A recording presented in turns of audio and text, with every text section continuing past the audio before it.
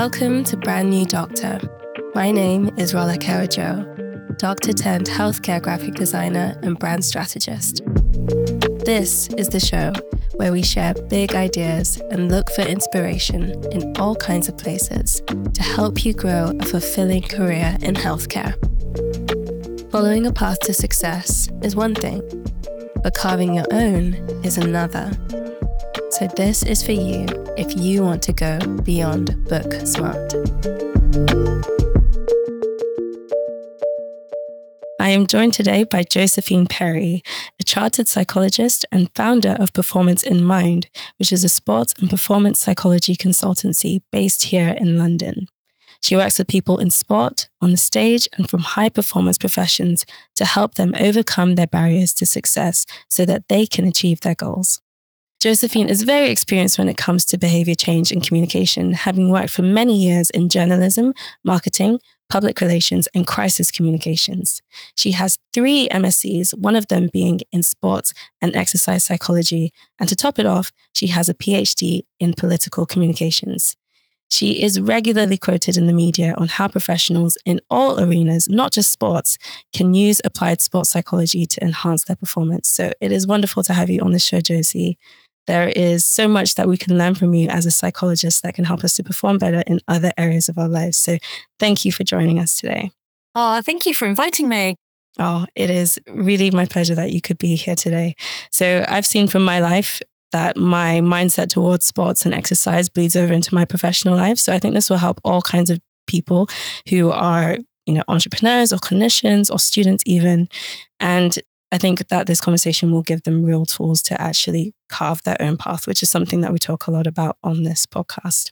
And although we qualify in sport and exercise psychology, and that's kind of our specialism, probably half my clients are not athletes. I work a huge amount with medics, with entrepreneurs, with people on the stage, because all the skills that we use to help people in sport, they translate brilliantly to any other part of life. May tends to be working with students who are panicking about exams and how we prepare them for the kind of performance anxiety before you go into exams. Working a lot with paramedics going through OSCEs, or doctors all over the world trying to get kind of to consultant level. So a lot of the tools we use are really, really transferable.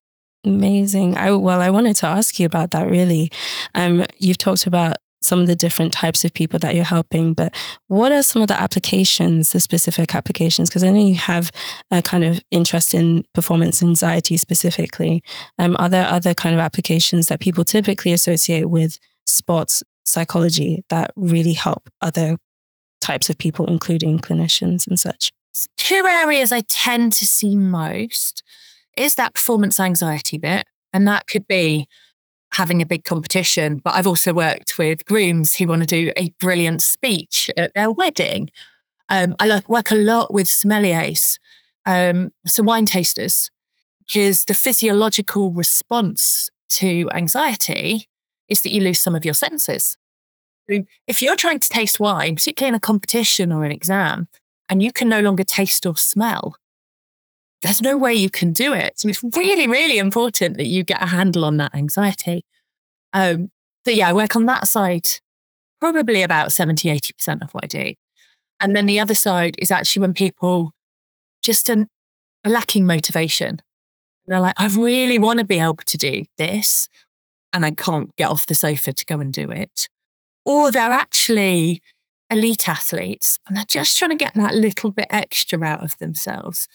There is that voice in the head that's trying to protect them very rationally, very sensibly, to stay in their comfort zone. It's not good for us physically sometimes to push ourselves to the level that we might need to in order to get the very, very best of ourselves. So an elite athlete that's having to really, really push to do that extra rep on the track, when actually their brain's going, oh, you could get injured right now. And they've got that kind of constant argument going on in their head. So it's not that they're not motivated, but it's that they're trying to stay safe. So those tend to be the areas that I work in most. I want to ask you a little bit more about you, about your story in particular, because you have a really interesting story of how you became a sports psychologist. And I think that if you could tell this story, I think it will really explain why it's such an important, amazing field. So can you share your journey and some of the influences that you've had that have led you here? I mean, sports psychology didn't exist really when I left university. So it was, and I wasn't a sporty kid. I spent most of my time at dance school I was a proper stage school brat with kind of the leggings and the jazz hands. So I went into journalism when I was finishing my undergrad and during my master's, and then I moved into communications. So I really loved crisis comms. I loved that kind of drama element. But I was also doing kind of big marketing campaigns and advertising campaigns. I worked in government, and then my last big job was for a health charity. And I was also doing triathlon was my sport, still is my sport. It's 20 years this year. And my husband and I went over to Melbourne. He's Australian. So we went back to his country to do a race, the Melbourne Ironman. And it starts on a beach in a place called Frankston. And we'd swum in the sea the day before the race, and it was lovely. And the morning of the race, I just remember standing on Frankston Beach, and the waves looked horrific. Even my Aussie husband was like, I'm not sure about this. And they cut the swim short because they were like, oh, this isn't safe. But they still made us get in and do quite a long distance. I was really nervous, really scared. And the guy on the tannoy, I remember him saying when I was in transition, sorting out my bike, was, guys, you can't control those waves. You can control how you feel about them. And it was genuinely the first time that I'd gone, oh my God, I'm not sporty. I still don't think of myself as sporty. I didn't feel like an athlete type person, but I do have a good brain. If I used my brain more in my sport, I could be better at it. And it was proper light bulb moment, standing in transition, listening to that, going, okay, let's use my brain to do this. And I did get in the water and I did do that swim. Goodness knows where I came out. I ended up running miles down a beach to try and get back to be in this race. But I had a great race. It was my fastest Ironman. When I got back to the UK, I really started thinking about that. And there weren't that many books then either. And I was like, okay, let's see what this is about. And I wasn't enjoying my job at all. And so I was able to leave with some money to go and do something else. And my husband had suggested having a gap year because I never had a gap year after school. I thought, yeah, that's a good idea. And about 2 hours into my gap year, I was like, okay, I'm bored. What do I do? So I signed up for a master's in psychology, conversion course. And thought, well, I can always go back into communications if I want to, because if you understand behaviour change, you'll be a much better communicator. So it felt like a really sensible, safe decision to make. And I enjoyed it. And then I realised if you did want to be a sports psychologist, you needed to do another master's, and that needed to be in sport and exercise psychology. So I signed up for that. And then I discovered that actually to be a sports psychologist is another 3 years training on top of that, supervised practice. So I was kind of in by then. So I was like, okay, let's go for this. And that was 5 years ago I finished, 5-6 years ago now. So you can work while you're training, but you have a supervisor. And to be honest, I didn't really know what I was doing. So it's gradually grown and grown and grown. Wow, that's incredible. It's so true. We can never control the conditions that we're in, right? And that's why it's so important. We realize that we can think about these things rather than just accept the emotions or the feelings that we have. We can logically kind of get ourselves into a state that will help us to perform the best that we can, right? So yeah, I love that kind of element of just, I don't know, I don't want to say control, but maybe it is control. I suppose I've often felt myself that I wish I had more of a handle on the way that I could react in different situations and really practice and get myself into a state that, you know, I feel that I'm doing my best every single time, or at least I'm pushing for that every time. So really interesting. I often try when I'm working with clients to move away from that word react. So react is fast and it's pretty emotional, and often it comes from our threat system, particularly if we feel out of control. Not feeling in control is a huge threat for many of us. And And the whole work that we do is moving away from reaction and towards response. We don't want to react to things. We want to respond. Responding is much slower and thoughtful and with a good quality decision behind it. And so a lot of that is about a real distancing from our thoughts. And so it's spending a lot of time practicing when we notice something that our brain is telling us. It is not a fact. Most of the time, it is a thought. And I keep seeing different pieces of research on this, but I've seen that we have up to 100,000 thoughts a day. Most of them are not facts. They're just our brain trying different things on for size whilst it's trying to figure out how to handle something or deal with it, or how would we predict this? When we can really, instead of trying to block out the unhelpful thoughts that we have, when we tune into them, we can get really curious. And then it's like, oh, why am I thinking that? Why has this person annoyed me so much? What's going on with me right now that means I've reacted in that way? I don't want to react in that way. I want to respond. I want to be more thoughtful about it. What are the facts here? You get a really nice distance between them that stops us overreacting to everything. That's, very powerful. Just that kind of separation. I think that's probably one of the better lessons I've had as an adult, that actually you are not your thoughts and you're not even really your feelings either. Your personality is not necessarily as fixed as you think it might be, actually. And we are a lot more flexible than we first imagined that we are, which actually, I guess, moves on to a question that I had really about the types of things that people come to you about, particularly when you're talking to, because I know you've spoken with a lot of entrepreneurs and health professionals as well. What are some of the common problems and issues that they raise with you and ask, for your advice? There are two things. One is the performance anxiety. If I've got an exam to take, I know everything. I have practiced, I've revised, I've gone through all of these skills.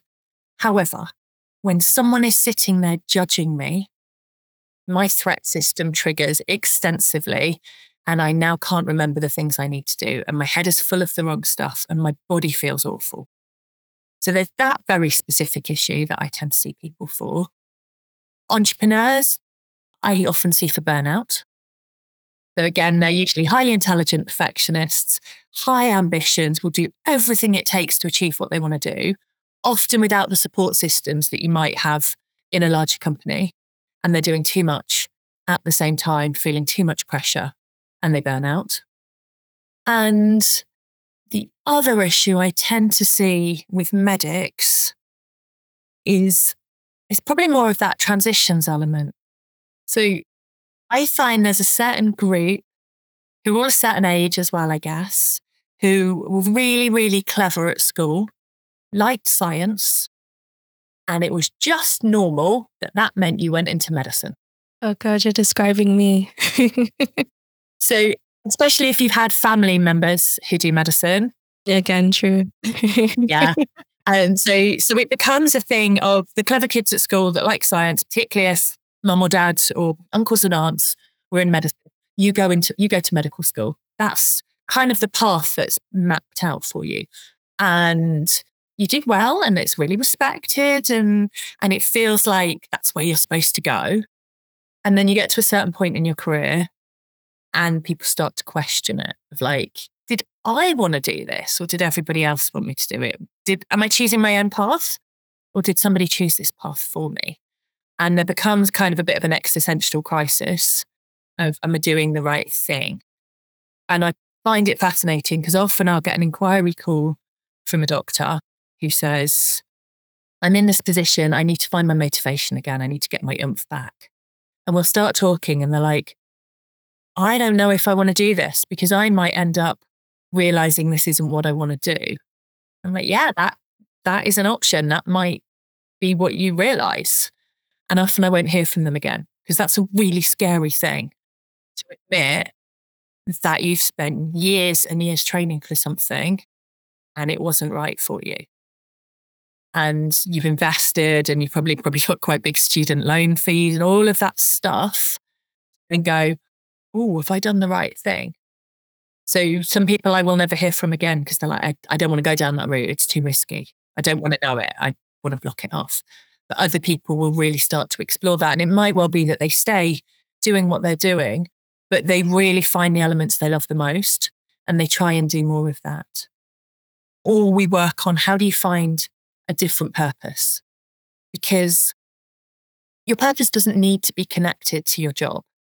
I think I'm really, really lucky in that mine does, but only because I guess I talk about this stuff all day, every day. So it really makes you think about, what is my purpose? What do I want to have left behind when I move on?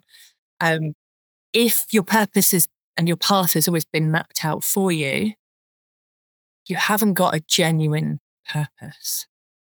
And that is really difficult. How do you go to work every day, particularly if you're working in the NHS and it's not particularly well funded and you're having to make very difficult decisions and you're exhausted and burning out and all the other stuff that goes with being in sometimes a toxic environment, if you haven't got a reason to be there?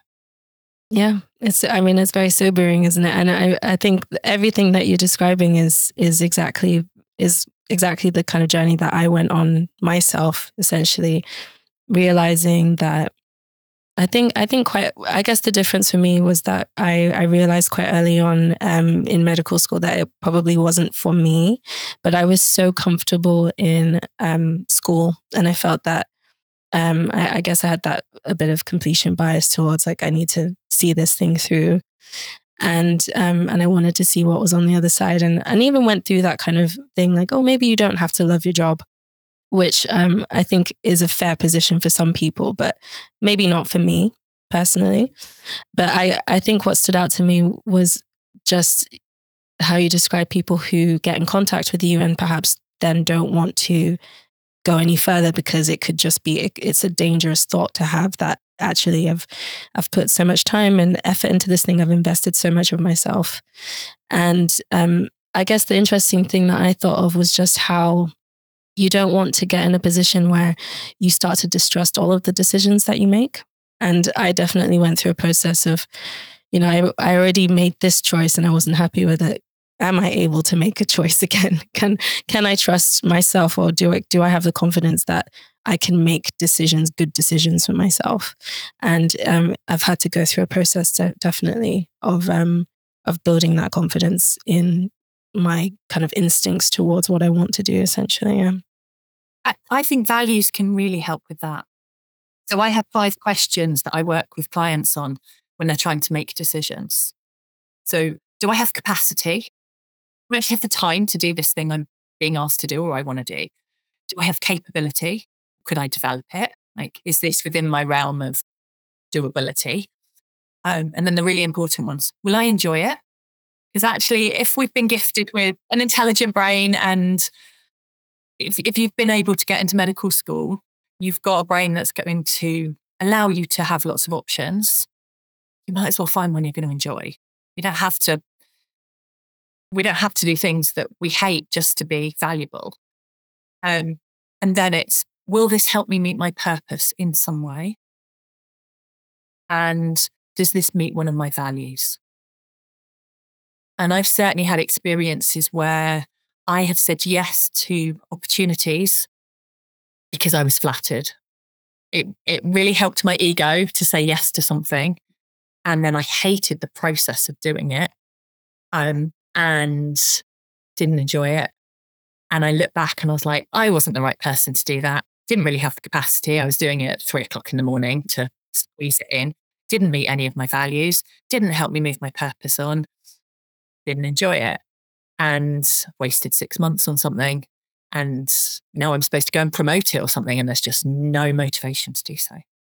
Whereas if you can answer yes to at least 2 or 3 of those elements, then go for it. But it really helps us make better decisions because we can see why we are doing something. And even if it's difficult, we know that there's a decent reason for doing so. Wow, I think that is really, really helpful. Yeah, definitely. I've thought about frameworks for making decisions, and I think the best thing that I have found, and I think that it actually works well with what you've described, these 5 kind of questions, is just like not planning planning out my whole life or trying to simulate my whole entire life. I definitely went through a phase of, with every choice that I wanted to make, with regards to my career, I'd be like, where will this lead and what will happen after that? And if I could simulate something wrong going, or me not being happy with a certain thing, then I just shut down the whole thing, and it just cuts off so many options for you. I know we've touched on so much already, but I really wanted to focus on, carving a path and the tools that we need to be able to do this. And I have done a little bit of reading, as you know, I'm no sports psychologist like you, but I've done a bit of reading around sports psychology and some of the kind of major themes in this area. And one of them is something I know you're not crazy about, is this idea of mental toughness, which is just this kind of umbrella term for resilience, persistence in the face of pressure, self-belief, even when we've had setbacks, which I heard of the term. I thought mental toughness sounded a bit odd, but I thought all of these things are really relevant if you are striking it out on your own and you're now pivoting away from the path that you were following or that was laid out before you to one that you're choosing for yourself, essentially.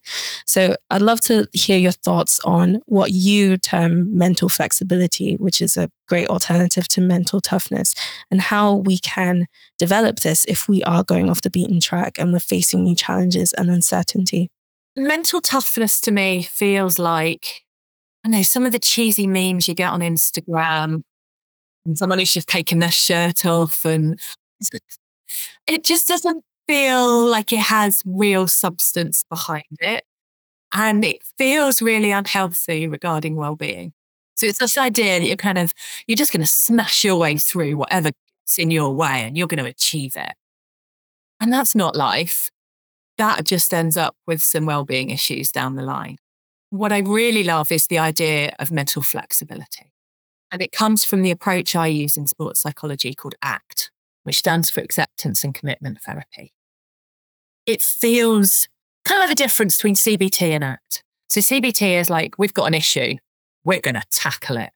It's very aggressive, and it sorts out one thing at a time. ACT is much more about changing your overall mindset to dealing with life. So that flexibility comes because you're not fighting everything that comes your way that isn't exactly the way you want it. You're learning to sit with it. You're learning to listen to it. You're learning to change the conversation in your head. So you still get what you want and you're still moving towards the purpose that you've set yourself, but in a far less aggressive way. So one of the examples I use that's very sports specific, but probably crosses across to other bits of life too. I often work with the very intelligent perfectionists who struggle with performance anxiety. I am not a perfectionist. I'd call myself a pragmatist. I will do the bare minimum to get away with what I can get away with. I need to be more of a perfectionist. Something that often comes up for the very intelligent pragmatists is we get quite lazy. We will do the bare minimum because our threat system, our safety seeker in our head, is going to tell us how to take it easy. Don't push yourself. Why would you push yourself when you can why do 100% when you can get away with 80? So my safety seeker, it's called Lazy Larry. Lazy Larry lives in my head, and he's constantly telling me, take it easy, slow down, do that later. Very relaxed about, you'll get away with it. You wing it. You always do. You don't have to do that prep. And when I notice Lazy Larry popping up, so that might be, I'm doing a workshop on Monday, a really big one with lots and lots of people. I've done the slides, but I haven't done the prep. And Lazy Larry would be like, that's all right, you can wing it. Do it on the tube on the way there. Whereas actually me, the person with values of bravery and of validation and who's got a purpose to help very intelligent perfectionists reach their potential, I actually know I need to do the prep. Or when I'm racing, I do lots of 10K racing at the moment. I get to about 7 kilometers. Lazy Larry will pop up in my head.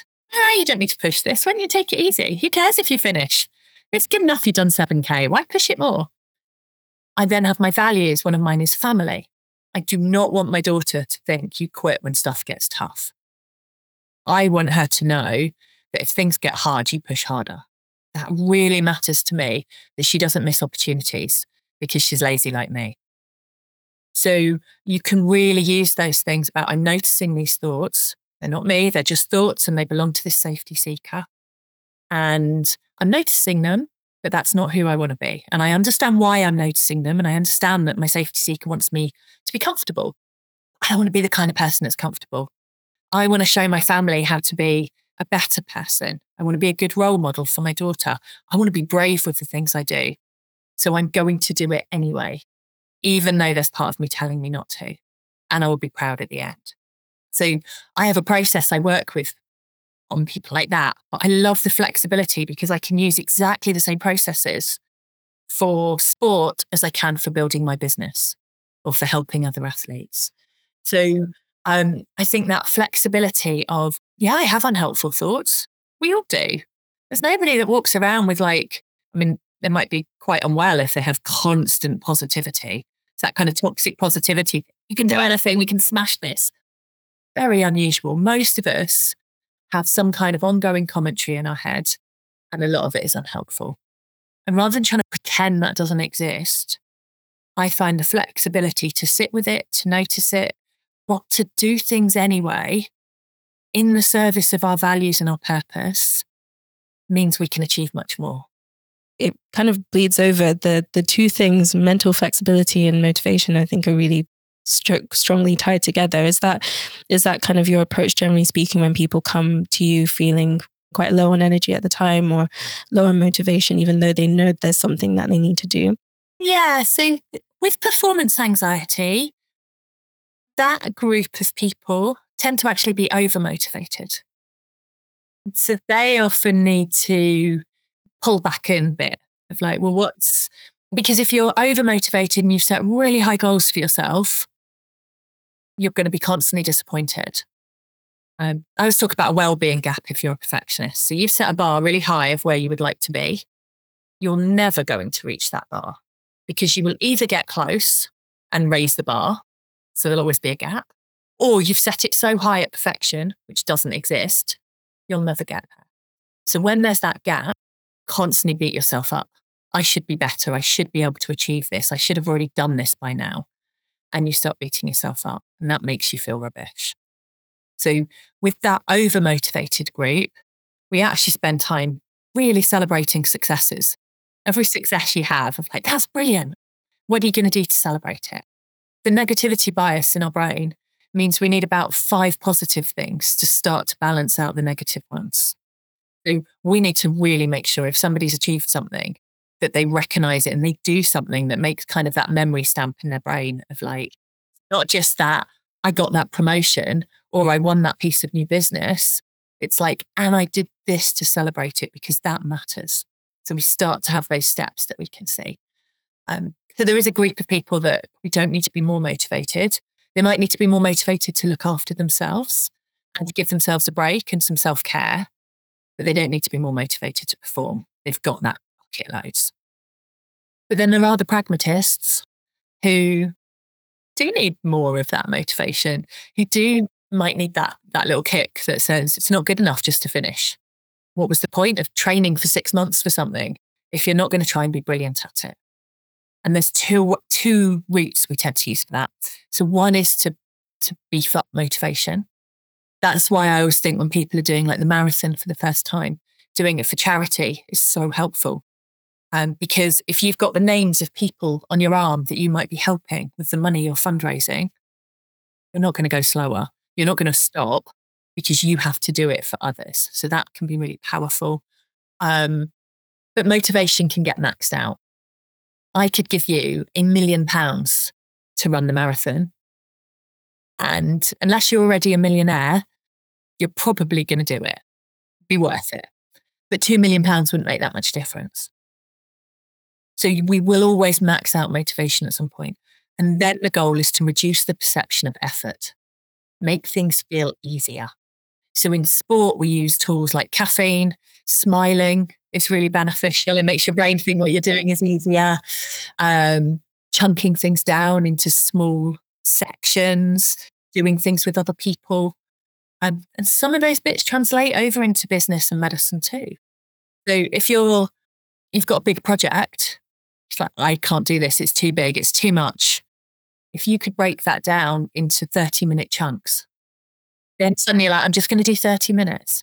And actually, you probably find you get into it and you've done 3 hours.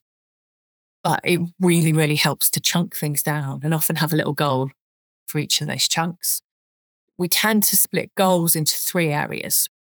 We have outcome goals. They are the big, exciting things, the things that make your tummy flutter with excitement. They're like, oh, I'd love to do that.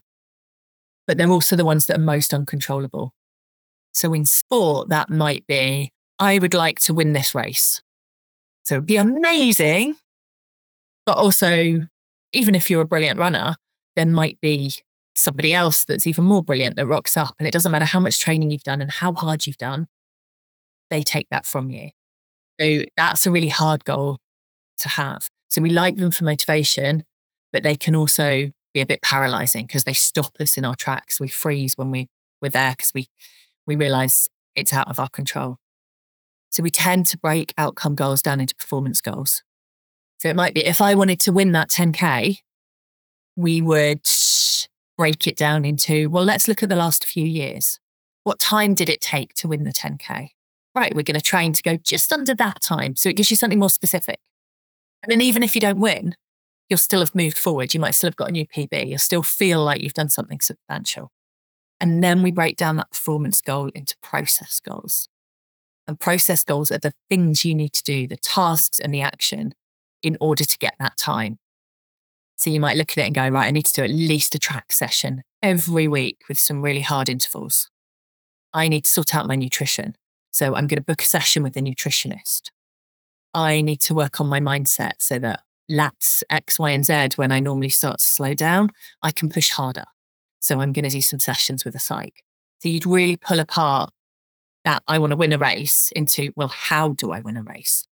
And then even if you don't get the performance time you're after, you've still learned loads of new stuff. You're still proud of the fact you did everything you could to get there, and you will be a better runner because of it. And we can do that in any part of our life. Yeah, that's incredible. I can definitely see how, I mean, I'm thinking back to when I was a medical student, for example, and I was, studying for exams and such. I never really, for myself, I would never be like, I want to be the person with the best result here, but I would, focus instead on just getting my best, essentially. And I think that really helped me to do well, because I think I would have been crushed if I had been like, I need to get the best result every single time. Thank you so, so much for your time. I have learned so much already in just this short period of time. I wish that we could talk some more. I just want to ask you one last question. I know at the moment that you have a book that is coming out soon, which is called The 10 Pillars of Success. What I tend to ask people on the show is just to imagine that they are the dean of a university and they can influence the curriculum in any way that they see fit for students who will become future healthcare professionals or health tech professionals. So what would you want them to learn from this book that you're putting out that would help them to lead more fulfilling and impactful careers? So the 10 Pillars of Success is 10 characteristics that really help us be successful in life. Some of them we're born with, hopefully. Most of them we probably have to learn. So there's things like confidence and courage and gratitude and a sense of belonging. And each chapter brings it to life through somebody that has developed characteristics like that. So Kelly Holmes talks about belonging. Bobby Holland Hunton, who was a James Bond stuntman, he talks about courage. So they really bring those things to life. The one chapter I would love university deans to really read and understand, I think, probably be purpose. And it's illustrated by a guy called Sean Conway, who's an adventurer. And he became an adventurer because when he was 30, he was South African, and his goal had always been to be a National Geographic photographer. He'd come over to the UK and that was his thing. That's what he wanted to do. And at 30, he found himself running a business, taking school photos. And he'd had that moment of, this is not what I planned. So he sold his business, I think, for £1, bought a bike, and decided he was going to set the record for cycling around the world in the fastest time possible. And halfway across America, he got hit by a car. Was in hospital. He was very lucky. There was a British doctor working over there, and him and his wife kind of took him in, really looked after him and got him back to health again. And his thing was like, well, what's the point? I can't achieve the time record now. And then he really started to think about, well, what's my actual purpose? And his purpose was actually to explore more of the world. He's like, oh, I could do that bit of it. And he got well and he set off and he did it. And he does these amazing adventures. I think the more we can think about purpose and why we're doing things, the more powerful. And there's one final story in there that I really love. Is a guy called Damien Hall, who is a runner. And he wanted to do a route called the Pennine Way. And that was 268 miles from somewhere in the middle of England to Hadrian's Wall. It's a long route. He wanted to set a new world record for it coming out of lockdown. What matters to Damien is that he leaves the world a better place environmentally for his kids. It's his absolute purpose. And so when he designed the route and how he was going to do this record, he only ate vegan food. It was all in compostable wrappers. The paces he had were picking up litter along the way to leave the world a better place as he finished it. He asked people not to come and support him because he didn't want them driving and making excess fuel. He wrote FFF on his arm in massive letters. Friends, family, and the future. So every time he wanted to stop and rest, he looked down, he saw FFF, he carried on. I think he only had 20 minutes sleep in the something like 61 hours that it took him. And I mean, amazing challenge. And he set a new world record by 3 hours. And it gave him a platform afterwards to go and talk about the stuff that really mattered. And he's written books about the environmental impact and how runners can be better environmentally. And I really think that purpose fueled him. And if we get to understand our purpose whilst we're still young and in university, we can go off and do amazing things. And we don't have to follow the path that's been set out for others. Even if we follow maybe the professional path, we can do it with our own purpose in mind. Why was I put here to do it? I think that could really help people make each of their worlds their own. Yeah, absolutely. I completely agree with everything that you said. I think that it is the key to unlocking the best of ourselves, essentially, and to keeping us going on this, really long journey that we call life, because there are going to be ups and downs. And if we know why we're doing what we're doing, it really helps us to get the whole way through. So thank you so much for your time again. Really appreciate it. Thank you for listening to this episode of Brand New Doctor. I hope it inspired you in your personal journey. Check out the notes for a summary of the show with all of the important links. And if you enjoyed this,